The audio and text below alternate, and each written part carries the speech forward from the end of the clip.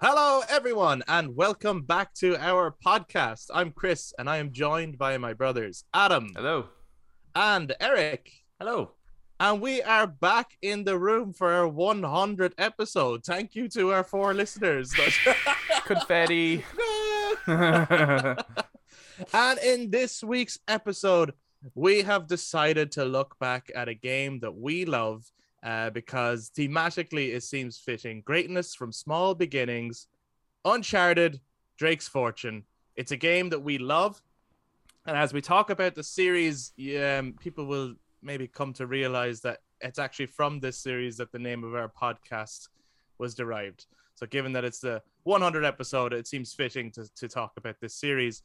And also given that Nathan Drake is a character who looks back. But also, next month, or in a few weeks at this point, the Uncharted movie is finally dropping. So in a lead up to that as well, around this time, it seems like a fitting time to talk about the Uncharted series.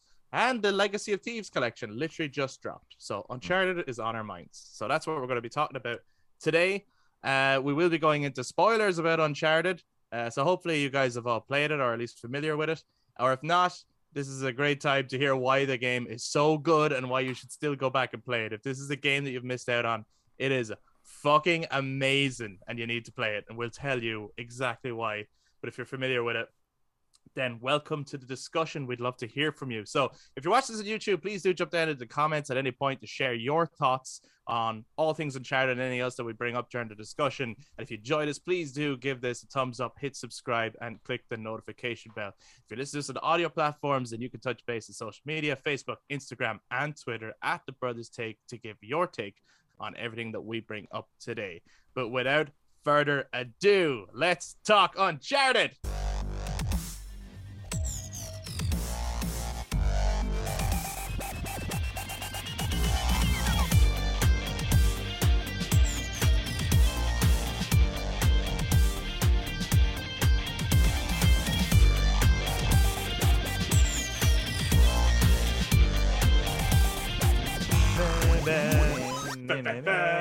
We've surely discussed this game before. Believe it or not, we have not. Really? Yes. So, well, maybe in like passing or It was brief probably mention. in our discussion of Uncharted 4. We definitely we discussed Uncharted 4 before. Yeah, you see, here's what's happened. Tell me what's happening, Chris. Yeah, I'm gonna tell you what. Let me tell you this. I'm a podcast person. No, in our first 11 episodes, which are now on YouTube. They were previously not on YouTube, but they are now on YouTube. So they were audio only in the beginning because we hadn't figured any of this out yet. And we were talking about our favorite games from each year in the past decade, leading up to the turn of 2020. Oh, yeah. But Uncharted 1 came out in 2007. Yeah, so it wasn't included. So it was before that. And we also didn't talk Uncharted 2. So we talked Uncharted 3, but it was like a brief mention because that was our like a runner-up game to the year of Skyrim. It's got to mention. And then we talked Uncharted 4 because that was our favorite game of a particular year. But again, it was kind of just, this is why we like it so much. So we just mentioned it in passing then. Yeah, yeah. So we haven't actually talked about Uncharted Drake's Fortune, which is, in a way, quite shocking because Uncharted is one of our favorite series of all time. Oh, yeah. It's awesome. So let's talk about why it's awesome. Eric, what do you like about Uncharted Drake's Fortune, generally, before we go even deeper? Well, sit back on the couch there, Eric, and tell us all about it. Yeah, well, man. Yeah, thanks for having me on the show there, Chris. No problem. I'm glad to have you back. You got the job, by the way. Oh, thanks, man. Yeah. Actually, my boss was looking through our podcast episode, and he did come across the one where it's titled "Eric Goes for a Job Interview," which I forgot was one. Anyway, what was that? The job interview was actually it was our game of the decade discussion, and it's because it's like I think during one of our episodes, it might have been the one where we talked about Uncharted 4, where it was like, okay, I could be wrong, but I think we all had the same favorite. Is that right? Oh, yeah. And Eric was like, yes, that is the case. That is right. Yes, we do have the same. But he wasn't like joking at the time, and it was like he was just answering everything like as if it was a fucking English exam or something. Yeah, well, good times. Anyway, well, at the time, graphically, it was amazing. Fuck yeah.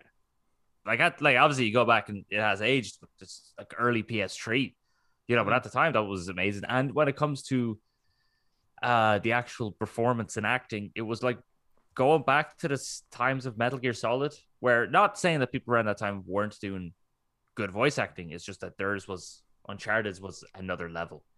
And the direction of the game was very movie like, and we could even tell from the trailer of it when it was first being advertised, like this felt more like it was a movie than a video. I couldn't. Actually, that's interesting because me and Eric were excited for it based on the trailer.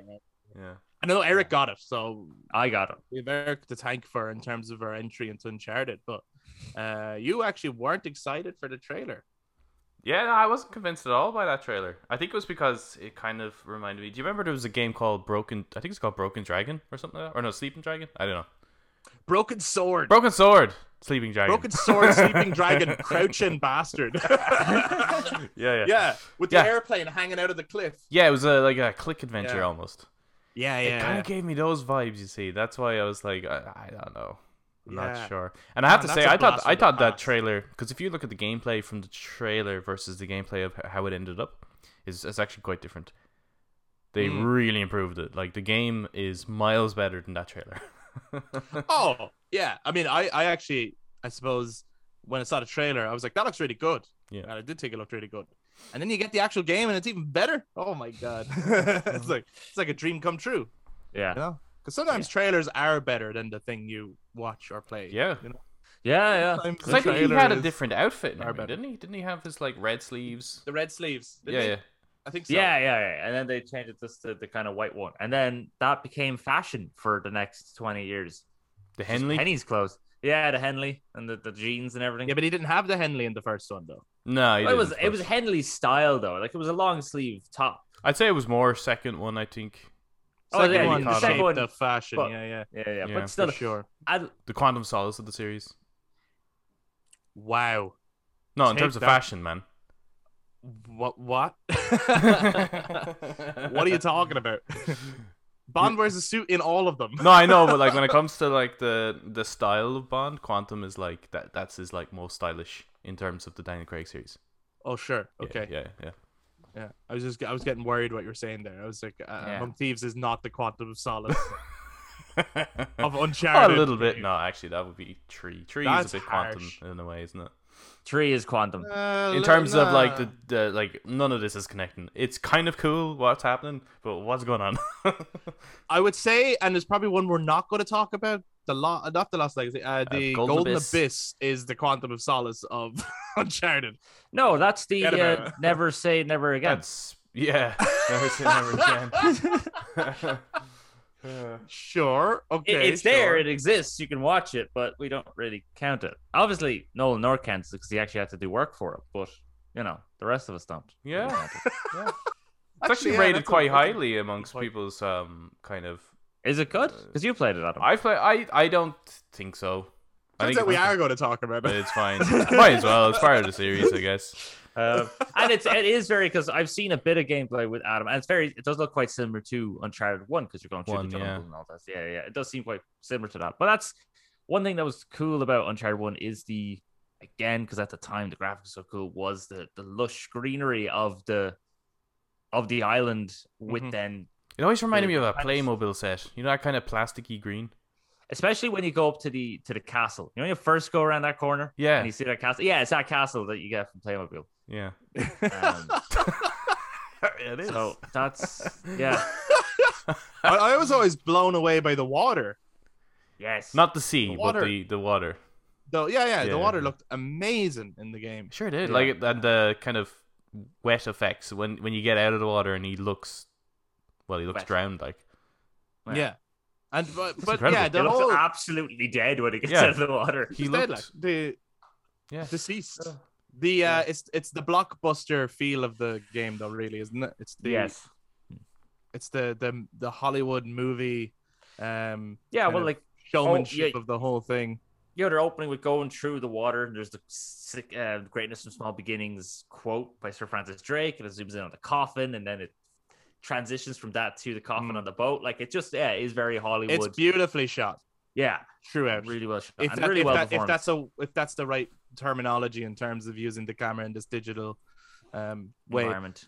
But also, I think the way like and yeah, there's a love for like retro and there's a nostalgia for retro, but like just for a lot of people, there's only so far back you can go before you feel like it's like, no, the controls are janky or they're working against me or whatever. Not the case with Uncharted. Even Uncharted 1, the camera is really good. Like the controls are really good. It plays really well. I think that's like the turning point of modern gaming in a way, maybe. I'm trying to pinpoint other games of that era and that generation that pinpoint the modern feel of giving you total control of a game. Yeah, that's the point I was going to make, was even with the cinematics, there's some games that you can kind of say like, okay, there's a break and has influenced so many games going forward. And Uncharted definitely fits into that. COD 4 probably as well, and obviously Metal Gear, Grand Theft Auto. So those are games that when they come out, it's like everyone wants to now do that. Like once Uncharted Drake's Fortune came out, it's like everything now shifted to having, like, even Call of Duty, which, COD 4 was somewhat cinematic, but it became ridiculous. Like it became Michael Bay cinematic after Uncharted. Mainly Uncharted 2 and 3, I'd say, because Uncharted 2 and 3 was when it got a little, train collapsing, plane collapsing, boat collapsing, castle collapsing, the world collapsing. It was those two that kind of did that. And COD. No, but you still have that in the first one as well. Like you do, but the first one said it, but then I suppose they had the task of like, how do you go bigger? How do you go bigger? Go bigger. Go bigger or go home. You know what I mean? But it didn't feel out of place either, though. It wasn't like, remember with Assassin's Creed and then Assassin's Creed 2, that's such a shift in a game that it almost feels like they're not part of the same series. They just share the same name. Whereas Uncharted 2, it feels like a natural progression over the first one. Yeah, or when you go from like Uncharted, or when you go from like Assassin's Creed 4 Black Flag to like Assassin's Creed Origins and you're fighting the gods, and it's like, well, this is very different. You just might as well made two separate games here. They're not the same thing. Yeah. Very different brand, nearly. Yeah, just using the same name. But then people like the Evolve series as well, but no, it's nice that with Uncharted, it's kind of and similar, I think, to the Arkham series, where it's and the earlier Metal Gear series, where it's like, no, more of the same, please. Like, just give me more of the same. If it looks better and there's bigger set pieces, that's all I want. In terms, like, it's like I don't need you to add in like, it's like, well, this time there's a massive open world, and this time you can like or totally change up the combat just to make it feel new and fresh. And it's like, no, or it'll take hundreds of hours to complete. yeah. Oh my god. Yeah. Is that a good thing? No, it's not. The game takes hundreds of hours to complete. The thing is with games is that like it's, you can like with like Metal Gear Solid 2, right? Metal Gear Solid 2. The game's not that long. Like the actual story is not that long. It's the bits in between though. It's like allowing players to just go in and shoot the glass in a bathroom and just play in that area. It's the tranking someone and then throw them like in a locker or off the throw them off the boat, the ship, it's that's what the like allows you to spend more time in the world and get more out of it. But the actual story I don't think should be any longer than, I don't know, maybe 20 hours is as much as it needs to be, I think. But 20 hours is good, Well, value. Depends on the story, but they're not. They're not saying that the story is hours long, hundreds of hours of long. Well, Red Dead 2 would be my point of like kind of like I tried so much. Like when I go through the remember the PlayStation recap, right? And my second most played game of last year was Red Dead Redemption 2. I don't think I'm even. I don't know. I don't know how far I am into that game, but I feel like I'm like years away from completing it. Like I just don't feel the progression in it, and I know it's a long game, as was the first one. Yeah, I think the problem with Red Dead 2 is you just keep moving. You're kind of like every time you're moving from one camp to the next, it's like the same reason. So that's why there doesn't feel like a progress. Like with Red Dead 1, when you feel like you're progressing because it's you need this thing, then you need that thing, then you need that thing. Now you can attack the fort. Oh, you attack the fort, but the guy got away. Okay, well now I have to go over there. So there's that progression, even though it's long. But like Red Dead 2 is just, oh boy, we need to get more money. Oh no, the cops are after us. We got to move camp. Okay, we set up a camp. Now we need to get more money. Oh no, the cops are coming. And that's the whole fucking story. So my point is that like with Red Dead is like there's so much to do in that world that the story doesn't need to be that long. Yeah, you know what I mean? Yeah, like a 20 hours. You already have a playground. Exactly. Yeah. And I think with Uncharted, there's still that like level of, you know, even though the story is not that long, the story experience, it's such a ride that you kind of want to do it again. You could try it on a different difficulty. There's things to unlock, whether it's new weapons. Yeah, but there's the treasures as well to collect. Yeah, and behind the scenes in the world footage, which kind of reminds me of like, you know, like the theater mode in Snake Eater a little bit. Yeah. No, it was very it's a really replayable game, and I miss those kind of games from the PS3, Xbox 360 era, which were just so replayable.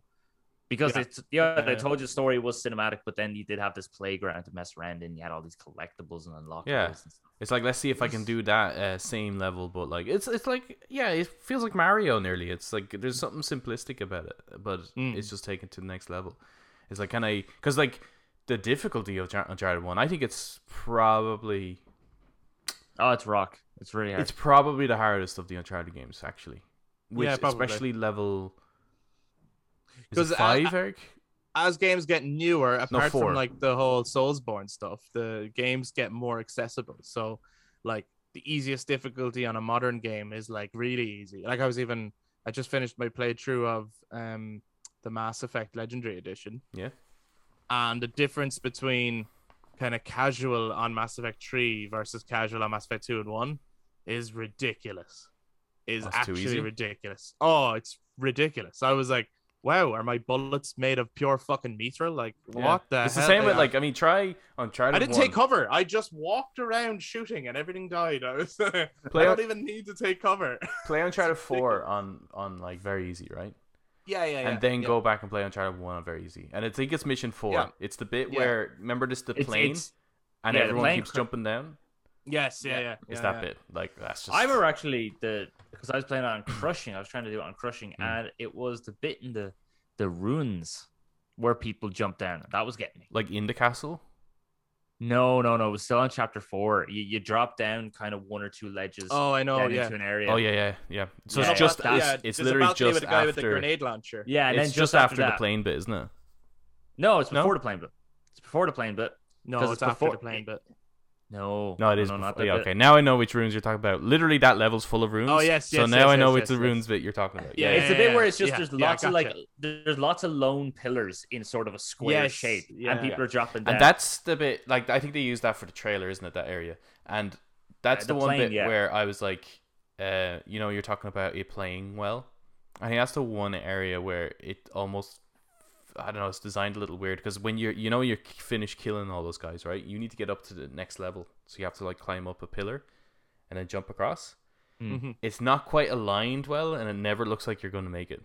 And it's actually a weird little animation before he grabs the ledge and then he gets over. Yeah. So there's some bits in it that are just like, oh, I bet you they would love to clean that up if they had the chance.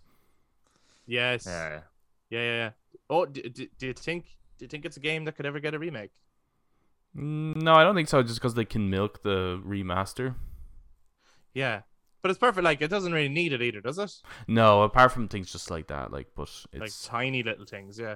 That doesn't really. It's still really fun to play. You just have to like tweak the 6-axis stuff. You just need to remove them, and that's it.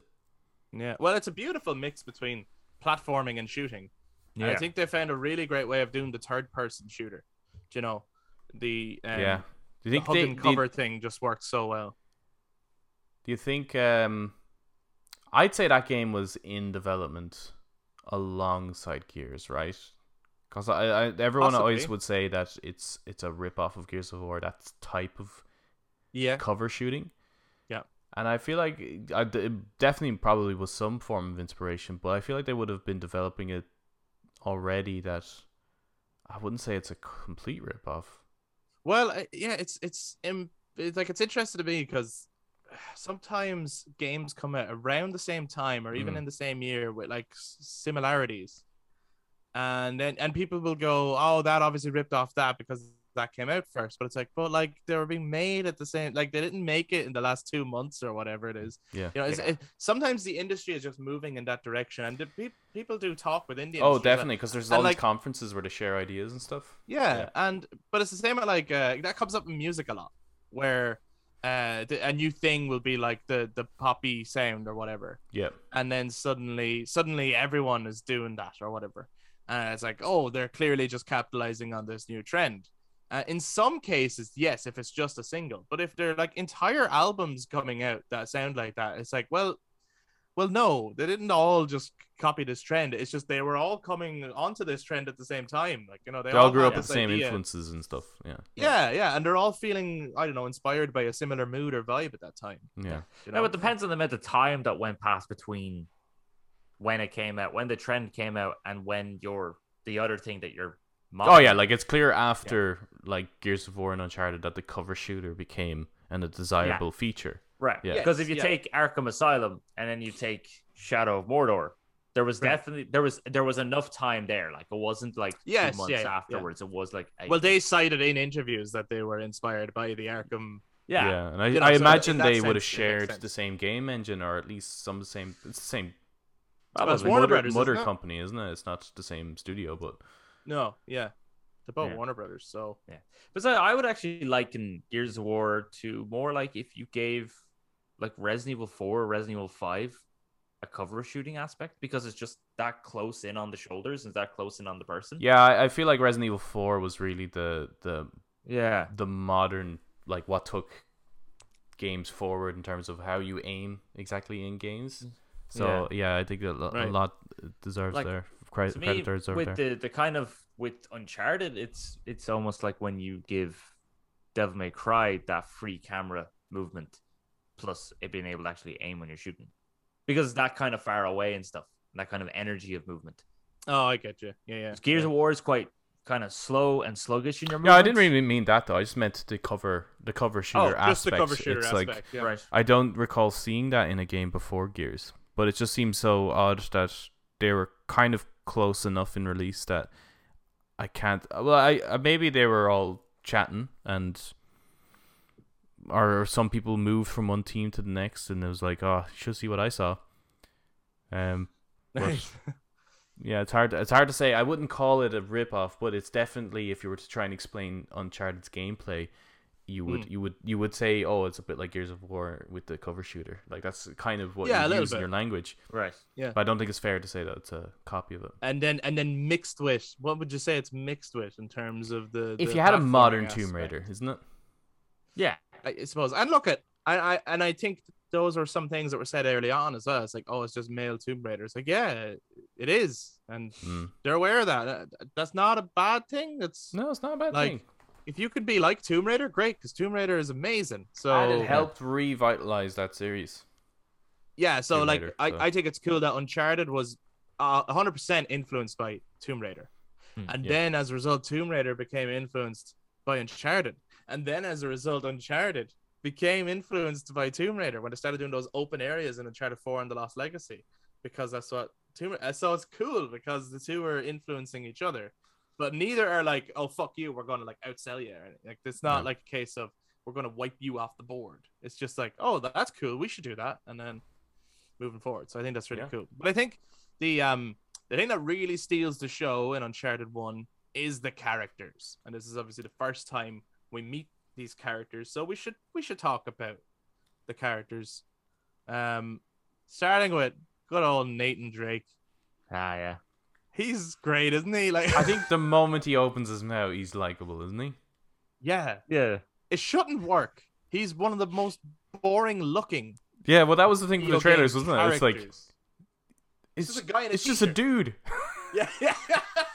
Yeah, it is just a guy. Yeah, in jeans and a t-shirt. Yeah, he looks like a guy that he's going up to you in a clothes store to ask you, like, do you need a help? Like, Yeah, and he looks like an NPC from San Andreas. But he still to this day though looks at odds with the rest of the PlayStation kind of mascots. I remember seeing like PlayStation All Stars, and it's like, who's the guy? He's the only guy there in a jeans and t-shirt. It just looks so weird.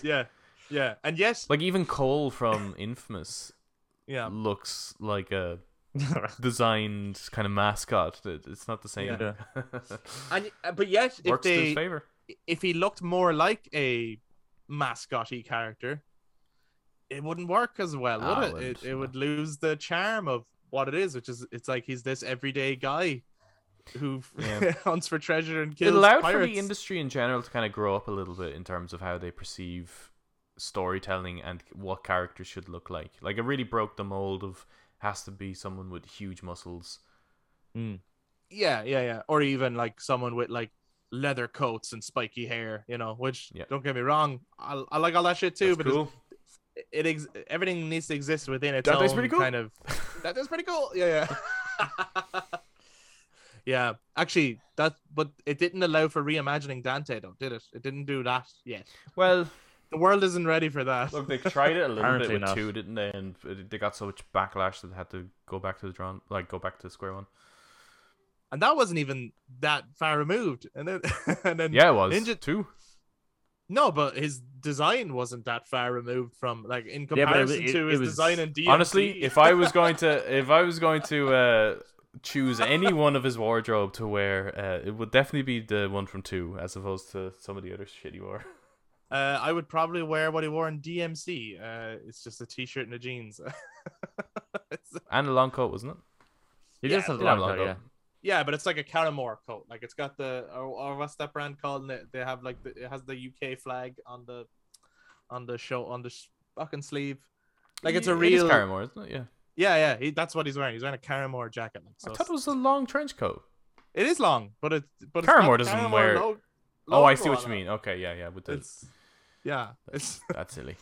Like, but it's less. It's not like a Matrix leather coat. Like, it's a hood and everything. Like, it's like a hoodie that's long. It's not leather. Is what I'm trying to say. What have you got against leather? I can't pull off leather. I have nothing against leather. I couldn't pull that off. You were just saying about Nathan Drake, though, amongst the mascots of PlayStation, right? Yeah. Just for a brief little side tangent here. Yeah. Who should be PlayStation's overall mascot? If they have a lot, but if they had to have one. So, like, for example, when it comes to Xbox, it's Master Chief, right? Yeah. And when it comes to Nintendo, even though people might prefer Link or whatever, it's Mario. Mario is Nintendo's Mickey mascot. Mouse, yeah. Who should be PlayStation's? They tried with Little Big Planet, but I never really liked Sackboy. I didn't feel like that really connected with the PlayStation ethos. Yeah.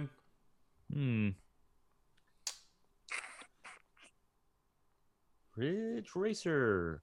Just one of those cars. Yeah, that vehicle from Wipeout. I don't know. Like, I mean, probably I would probably lean towards like Kratos. Maybe I think Kratos is a good. He's got that look of a PlayStation. Mascot. Big, brooding, violent. Every PlayStation player. But they've reinvented him in a way that it kind of takes on the seriousness of like someone like Drake and Joel, while also maintaining the superhero aspects of like Cole and Aloy and things like that. Like, I just think he embodies PlayStation a bit. Okay, cool. Now you're talking 2018 God of War, right? You're not talking. Oh, you take any of them's grand. Just take Kratos. Eric, what do you think? Who should be PlayStation's mascot character? I don't know. That is a tough one. I actually kind of thinking, as she's extremely iconic, and she is mainly PlayStation, at least started PlayStation. I would think kind of Lara Croft. She is not PlayStation. What? She's not though. How could you say that? Adam? Because she launched on the Sega Saturn. What? Yeah. Nobody told me this. I mean, there was a nice connection with PlayStation because most people played it there, but it wasn't like a PlayStation exclusive. So. All right, so she comes from another Okay. fucking planet. All right. Okay, whatever. I thought she was PlayStation first. No. I am heartbroken. Fine, I'll Sorry to go tell for you, it. Bob. And she's not though. Like, I mean, you wouldn't be able to take, like, at least with Master Chief and Mario, you can only play them on. Like, it has to be an exclusive. Like, it has to be a character that's exclusive. Well, hold on, you can play God of War on PC now. Yeah, man. Take yeah, that. you can play like Halo on PC. So what? Okay. So it doesn't matter if it's on PC then. That's like PC is its own realm. Yeah, that's a weird place, isn't it? We don't go there. We don't go there. That's the silly place. We're not cool enough. That's just silly. Who should it be? I don't know then. Thanks. Cat over my dreams. I'm gonna give it to Nathan Drake. I think Nathan Drake deserves it. Actually, good old Nate. I think he represents a middle ground of like the PlayStation ethos, but he's also much closer to the player. Yeah, I think he could really represent the player, but as well, he represents story-based, single-player, narrative-driven games. Yeah. So I'm gonna go for him. Okay. What do you think, Eric? All right, I'll go for Aloy. You just going for Aloy for the sake of it, or she's a great character, and she does have a very unique design. You know, again, as we keep saying, Nathan Drake just looks like a dude, but Kratos looks like he's iconic. You look at him, that's Kratos. You look at Aloy, that's Aloy. You know what I mean? Looks iconic. And with Aloy's character, she's all about exploration, delving into this world that she's never seen or explored or knows nothing about. Which is very attractive to a lot of gamers, to go into a world that isn't our own, to explore and everything like that. And then pushing forward that idea that, yes, a video game doesn't have to belong to the big burly man. You know what I mean? Like that it is more welcoming to everybody. So I think gaming's for no, but it does belong to the big burning god. I'd love to hear from the audience if you put in the comments. Out of our 3 picks, who should be the mascot, or if you have a different one? Yeah, well, we should also maybe do a poll. That'd be interesting to see what people. Let's do a poll. Yeah, let's do a poll. The poll will be on Spotify because Spotify allows you to add a poll. Well, you can put it on YouTube either. You can do polls on YouTube. Yeah, if you have enough subscribers, you can. So if you want to help us get there, if you want to see this poll, make sure you hit that subscribe button right there. Right, it's down there. It says like. Otherwise, there will be a poll on Spotify. On Spotify, there'll be a poll, and also you can just throw it in the comments if you're on YouTube. Of the 3, who deserves it, or if you have a much better counter proposal as to probably someone we're completely forgetting. PlayStation's mascot. Well, someone might even throw in there. It's like, no, fuck it. I think Jin Sakai in one game became so iconic that he should be representing PlayStation going forward. Or Spider-Man, because of like it became that was basically Sony. That was PlayStation 3, wasn't it? Spider-Man. Yeah, but no, you can't do that because Nintendo created Mario and Xbox created Master Chief. It has to be an original character who, as well, personally, I feel it has to be someone who's been around long enough that they can represent. Like, to be honest, I'd be like, if it's not Nathan Drake, then, and I know later on the Stats series has become available on other games, but if it's not Nathan Drake, I'm thinking it's Solid Snake. Like, that's where I'm at. You know, rightfully it should be. If they, they should buy that fucking company. Like, come on, acquire. Well, I don't think anyone would go, fuck. If Konami ended up in Sony's hands, they could do some serious shit with their IPs. There's I genuinely believe this. Bring back Silent Hill. Silent Hill, Castlevania, and Metal Gear Solid, and Yu-Gi-Oh! Actually. Yeah, just sitting there.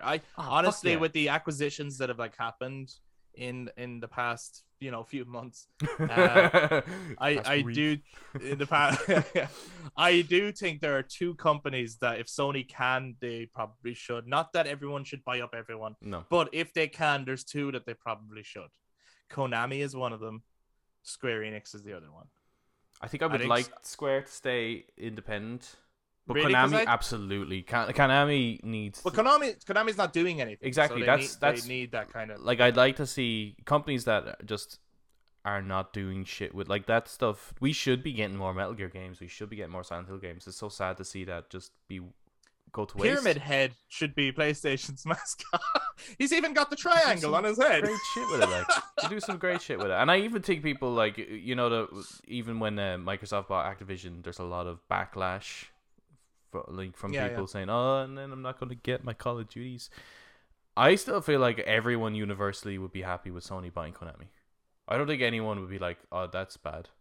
Well, no, I you can't say that because there are. Oh, there might be a couple of PES players that might be annoyed, but no. The Silent Hill games, a lot of them were released on Xbox, so like there's a lot of people who would be fans of them. So yeah, like Silent Hill The Room, wasn't it? Like that from then on. And like Downpour and Homecoming and those games. Far From Home, Home. I know it's not and then I think the remasters might have gone onto Xbox as well. Yeah, but I know what you're saying. Like it's a game that I associate with the PlayStation in a similar way of like I know the HD collection of Metal Gear Solid was available on Game Pass. Yeah, but I think it's more. But it's like no, but that's I associate it with the PlayStation. Yeah, but much like with Uncharted, for example, right? There's a very specific game type, isn't there? Like in terms of the nicheness of it that you expect from PlayStation, right? It is that kind of very much moment to moment story based stuff. Like I actually think like when Microsoft bought Call of Duty, like that makes total sense to me. Like because I always consider the Xbox just the perfect platform for the first person shooter. Yeah, and the multiplayer. Yeah, it's like they have that infrastructure down. Yeah, the area that they suffer, I think, has always been the kind of story driven style games. It's something that they're going to build and work on. Mm-hmm. But similar to PlayStation, like when PlayStation had that like kind of deal with Bungie a little bit with Destiny and stuff, I always felt like the PlayStation was a weird platform for the FPS. It worked in their favor, but I don't know. I always associated PlayStation with narrative driven experiences. So I do think I think people would realize that Sony would be a good home for something like Silent Hill. Yeah. Well, they have speaking of narrative-driven experiences, then what do we think of the story of Uncharted? Love it. The first one, as a whole. It's my second favorite Uncharted game, so I love it. Hey, nice. I didn't know we were going to rank them. I think we did in the past, though. Yeah, that's not. That was controversial, wasn't it? Well, I think we said what our favorite one was. Of how. No, I think we went and through what our least favorite one was. Because I think and you're a bastard. Yeah, because like 2 was quite low down, wasn't it? So for you, yeah. For you. Yeah. That's what I mean. For you, yeah. it is. Yeah. Whatever the rest of the world, you creep. Wow. Eric, what do you think of the story of Uncharted Drake's Fortune? It's amazing. It's class. Is that all you got for me? Yeah, that's all I got for you, man.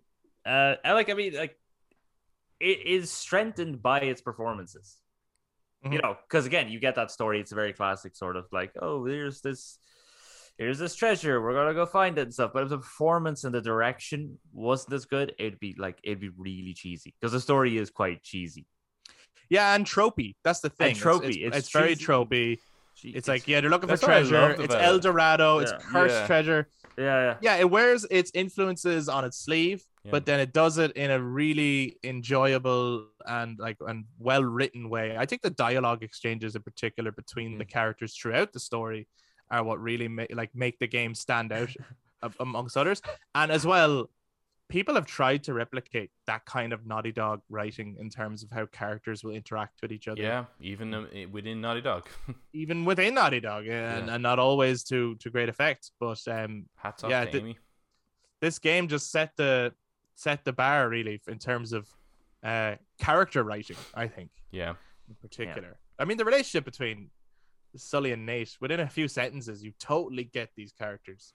And you believe there's a history with them, like you can feel that with them, like they've been buddies forever. I like that we don't in the first one get much of a backstory for Nate.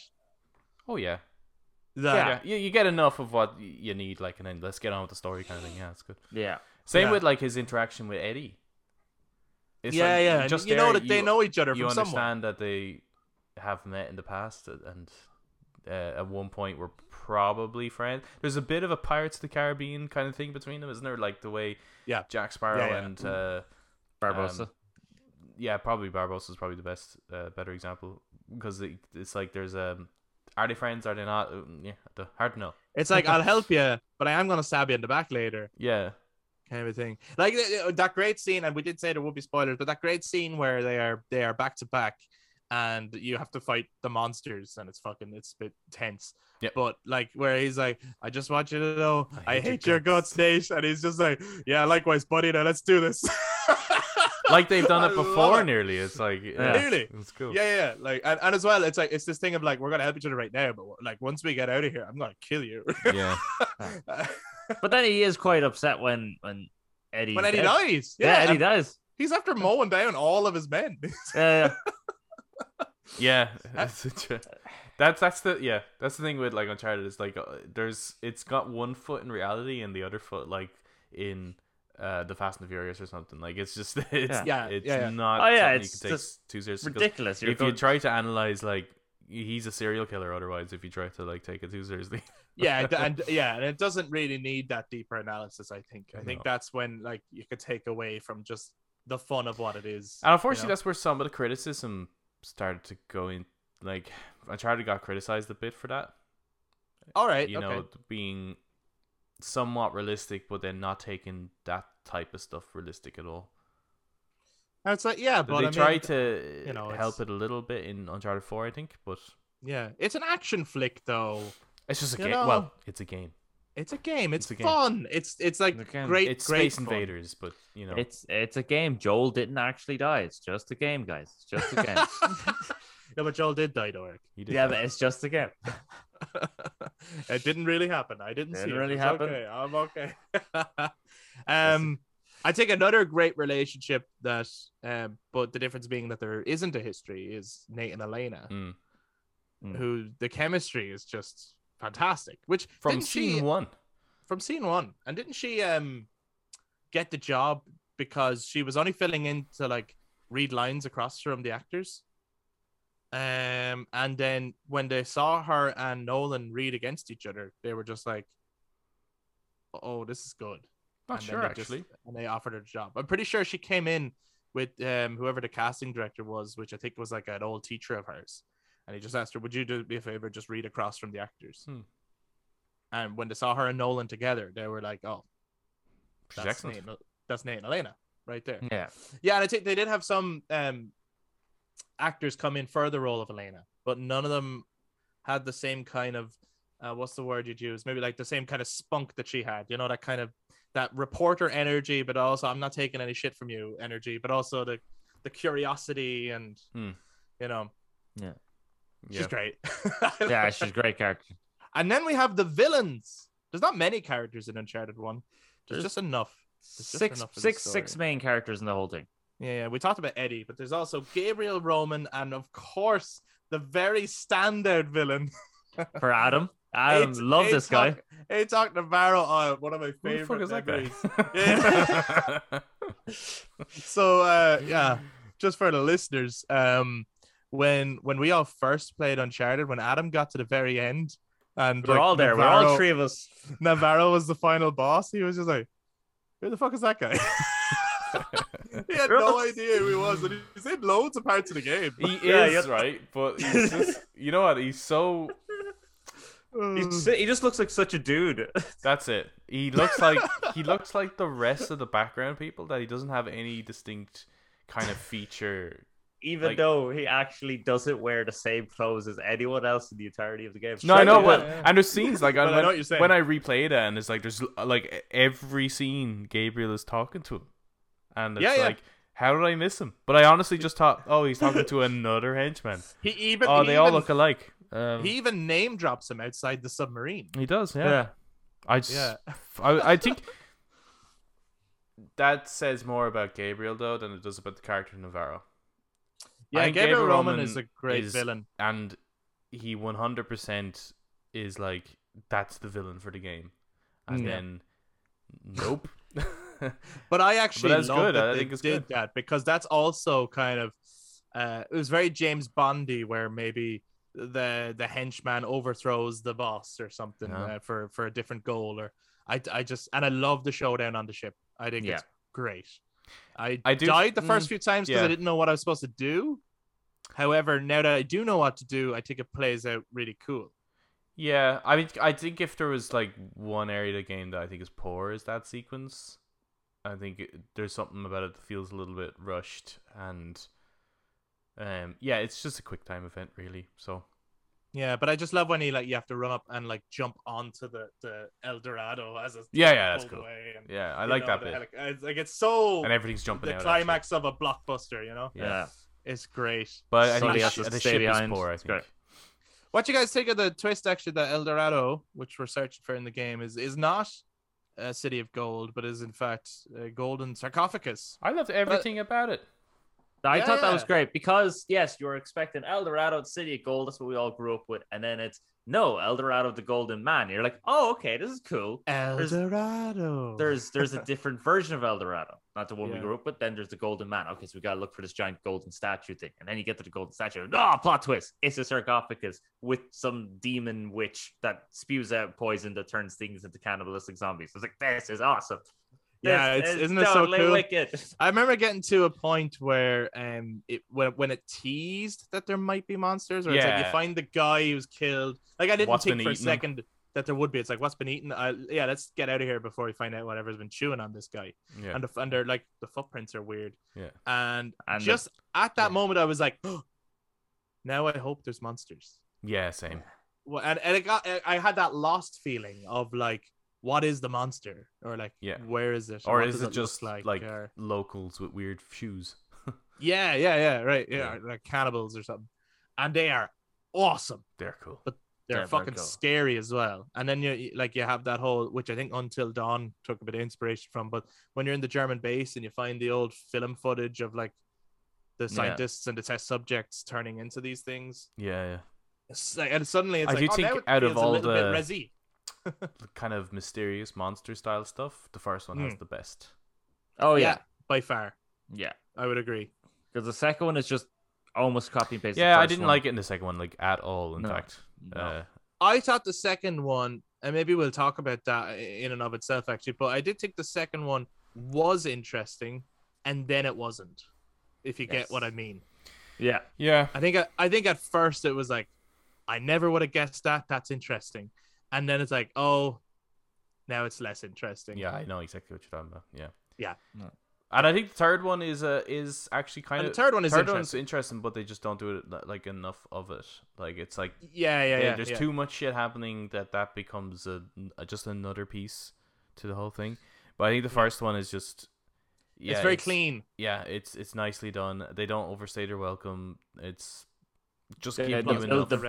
the build up to it is great. Yeah, and Plus, like- I love that then it becomes a thing of like, this is what Navarro was looking for. yeah, he was knew looking about it. for a black he market. knew about it. He was the only one who knew about it, and he was like, "Have you any idea what this is worth to the right?" And you can buyer?" always imagine that he was probably looking at like someone like Lazarevich to sell it to.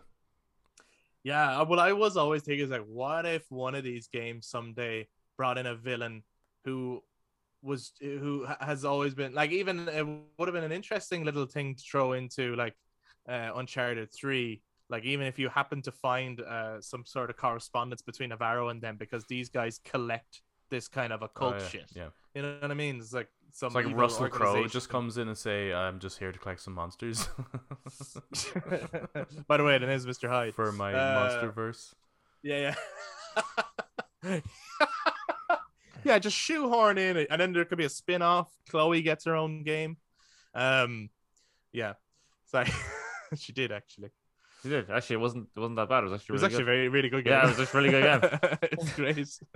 Chloe and Nadine. Which The other actually- thing. I Sorry. do believe Navarro was voiced by Robin Atkins. Yeah, he was. Yeah, that's another game. Yeah, I Robin, think it was. Yeah. Good old man of Robin many Atkins. voices, is in everything ever. Yeah, he is. Him I think and- another thing this game does really well, and the series does really well, is the music. yes. Yeah, man. The music, and not just the main theme, but even just like the little jungle themes. And there's a point where they're down below, especially when he's learning about the cursed people. There's a lot of bits of music that's reminiscent of Pierce Brosnan era James Bond. The World Is Not Enough, I believe. Mm-hmm. There's kind of little motifs in there where I'm like, oh, that sounds quite like that. And so there's like Bond era music and Indiana Jones kind of music, and these are all the things that the series is kind of based on. Yeah.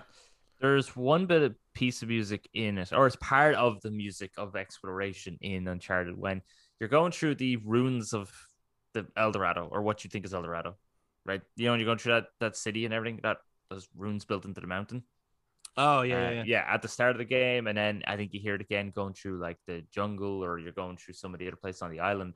But every so often, you hear a scream. Yeah, And it's kind of part. It's part of the ambience of the music. But then when you find out the twist, you're kind of like, yeah. wait a minute, is that scream actually in the game? And it's way more prominent than Mm. obviously when you're in the like underground aqueducts kind of area. Yeah, You just hear all those screaming in the background where it's like really, I really like that element of it.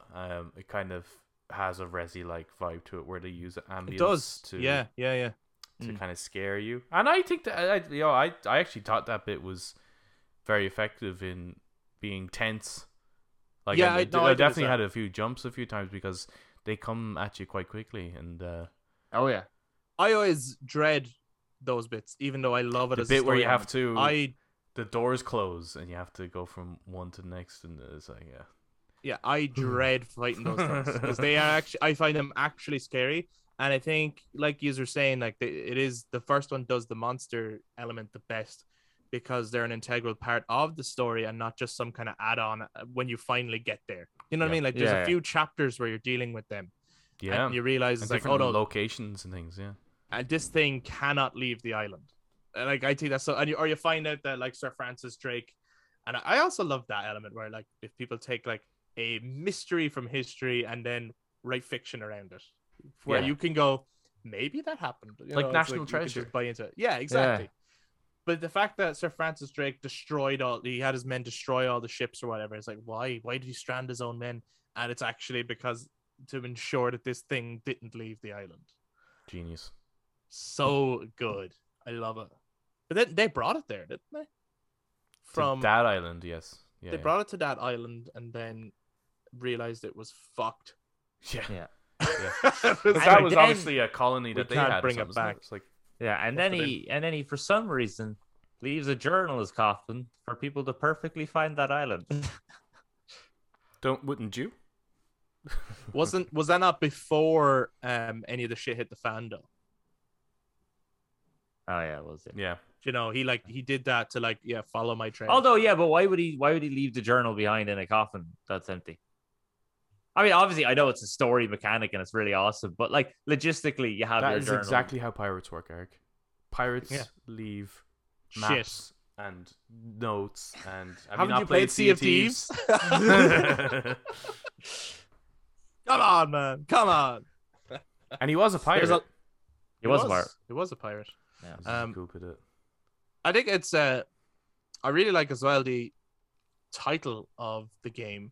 I don't just mean Uncharted, which I think is a great title anyway, because it just means, look, as long as you're searching for something that has yet to be found, then it works. Yeah. But Drake's Fortune being a play on two phrases, one being you're looking for the gold of Sir Francis Drake, and then two, the character Nathan Drake, and just like this is just his luck. It's like, and the whole way through, not only this game but the experience of the franchise is that he literally just scrapes by at all times, you know. It's like, so I think it's a title that really works. That's how the health system works, isn't it? That's what they said in the interview, that it was when it's going great, it's Nathan Drake's luck is running out. Yeah, his chances are running out, which is really cool. That is cool. I didn't think about it that way before. That's awesome. Yeah. There's a lot of one-liners in the game, as there are in all the games. Christ, just quotes in general. Have you got a favorite? I was trying to remember the game now. Yeah. It's been a while since I fucking played the game. It's been a minute. Oh, it's been a while. Been a while. Christ. Oh my god. Like, I mean, there's so many. My favorite line in the game. Yeah.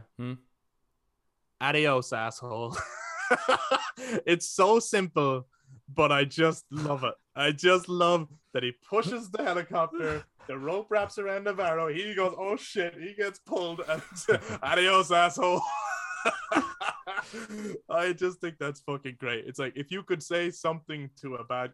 the other thing is, it's like, normally they would try and come up with some like something that the villain used to say throughout, and then the hero could say it back to them just before they kill him or something. I don't have a favorite line, but I have a favorite exchange. Yeah. Which is the a hooker to church exchange between him and Sully. Yeah. Oh, sure. Yeah. I'm sweating like a hooker in church. Yeah. A hooker in a church. And that was improv. Like that wasn't in the script. So there's like those moments I think are great. Yeah, I mean, I think I say that line actually a lot when I'm sweating. I probably shouldn't. I probably shouldn't say that so often, but I do.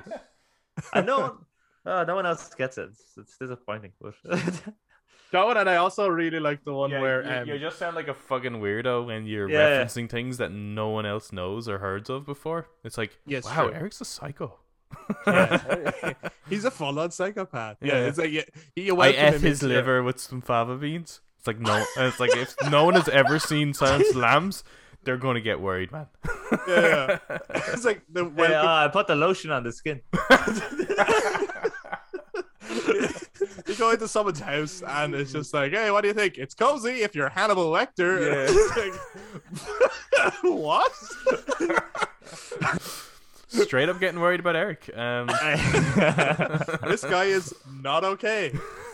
I also really like the one where he's in the German base and he's looking across the way and they're using like the microphones to keep laughing. Gabriel Roman has the map. Yeah, and like Navarro's just like, and he's like, yeah, you keep smiling, asshole. I'm gonna see you later. Yeah. I think it's good. It's really well written. Yeah, his attitude trait. Have you any criticisms or least favorite parts of the game? Chapter 4. Yeah, I think the difficulty is not balanced well, where it doesn't progressively, like, you know, as you get better weapons, it would, you know, balance with you. Because that Chapter 4, even the game devs, because like Retro Replay had them on, like a couple of game devs to talk about it as they played through the games and stuff, and they discussed how, like, look, the balance is fucking way off, and you can feel that as you're playing it. But I actually feel like the end, for example, I don't particularly like that last fight. I like it in terms of just getting through it and seeing it through, but I don't necessarily enjoy playing it. And I do think that the beginning of the game isn't very strong, and I think it gets much stronger once you meet up with once you're Sully in the jungle. I think being on the boat with the kind of scuba gear, I think, is a weird way to introduce the character. Yeah. And it doesn't really. I wouldn't judge the game based on that opening. I think wait till the next bit when you're in the jungle with Sully, and that's when the game really kicks off. Yeah. Eric, any criticisms or least favorite part of the game? Yeah, so Chapter 4. Oh, right. Just as a whole. All of the whole chapter. That chapter is rough. I thought you were joking at first. Sorry. No, that chapter is actually quite annoying to get through because it's actually really long. Yeah. And just kind of keeps going. Especially when you want to do the crushing run through. Because, like, when you want to do. You get through the first 3, you're like, oh, that was, you know, I'm sweating, but. Then you get to 4, and it's like, yeah, you know what, fuck this game. And then you are that you're like that hooker in church, like, you know what I mean? When you get to the 4, it's fucking annoying. Yeah. But no, because it's just that chapter is actually quite long and is not balanced, and it's like just a fight and then another fight and another fight and another fight, and it just gets progressively harder and harder and harder, and you're like, oh my god. Mm-hmm. Yeah. So yeah, no, that chapter is annoying. Once you get to kind of Chapter 5, it gets. Well, my least favorite part is actually the jet ski, which that doesn't play well. To me is like the Mako, I suppose, of Uncharted. It's like there's a reason they didn't do jet ski sequences in the follow-ups. Like, I don't think anyone liked the jet ski sequences. They're awesome. You do it more than once, and after a while, the barrels are hitting you and shit, and people are shooting at you. Like, fuck this. But there is a very Tomb Raider-esque. Like, that's one of those things where I'm like, it's not that fun to play, especially if you're going up the river. It's really annoying because you keep fucking going back down. Yeah. But then on the other hand, I'm like, the nostalgia. This is just too good. Yeah, it does feel old school. Like, don't get me wrong. And I do like that you have a moment there where Nate is driving and Elena's doing the shooting, and it just gives. I mean, from a story point of view, I like it because the two characters are bonding, but also Elena is really involved now in the adventure and in what's happening. Yeah. But just from actually playing it, every time I get on, just go, oh no, I gotta get through this bit again. She's also a very there's Nathan Drake's also been doing this for quite a while, fighting pirates and mercenaries and all that. So I suppose for him, he's a little bit more used to having to fight to live. She's a reporter from like New York or something, and she just picks up a freaking grenade launcher, starts blasting people to bits. And it's like a camera, right? You just point and shoot. Yeah. So anyway, I started blasting. And then I suppose to follow on from that question, what is your favorite part of the game or your favorite thing about the game? The satisfying bit is the go on, open it. Gabriel that opens it and he becomes a monster, and that reveal is just like, oh my god, I didn't see that coming. Who the hell's that guy? Poor Navarro. Yeah, no, I really like Navarro. He's awesome. That was awesome. That moment of exchange, because it's just that final little twist of a nail in the coffin just paid off so well. And then another bit, just actually a lot of the moments with the monsters, I think is really good. Yeah. Adam, favorite part of the game or favorite aspect of the game? I think it's chapter 2, which would be the bit with Sully, isn't it? Yeah, I think so. Yeah. Because when I think of Drake's Fortune, I just think of that lush, vibrant jungle, and then just the exchange between those two characters, and just trying to figure out what's going on here. Like genuinely searching for treasure, I think is my favorite bit. Yeah. I don't think I can pick a favorite moment. I think it's just the character exchanges throughout. I think have to be my favorite thing about the game. Very quickly fell in love with the characters who are easily previous to that. Like if I just seen them on a piece of paper, I would have thought, oh, these are boring looking characters. They're not hugely exciting or anything. And yet, they're just so well written and so well performed that they became iconic. And all it is a guy with a flowery shirt and a mustache and a guy with a fucking white t-shirt on, you know what I mean? Like there's nothing iconic about them except for the way they're written and their performances. So I think that's my favorite aspect of the game. Will that come across in the movie? Who knows? Actually, another aspect. Not the great acting part, anyway. Shots fired! Holy fuck! But another aspect I liked about Uncharted: Drake's Fortune, the fucking booklet. God, I miss booklets. You mean in the case, like? In the case, you open the case. There's the booklet, and it tells you about the characters, so you have an idea of the characters before you actually get to hear them talk. So you have that connection. Elaine from reading it. Elaine is a failing documentary filmmaker.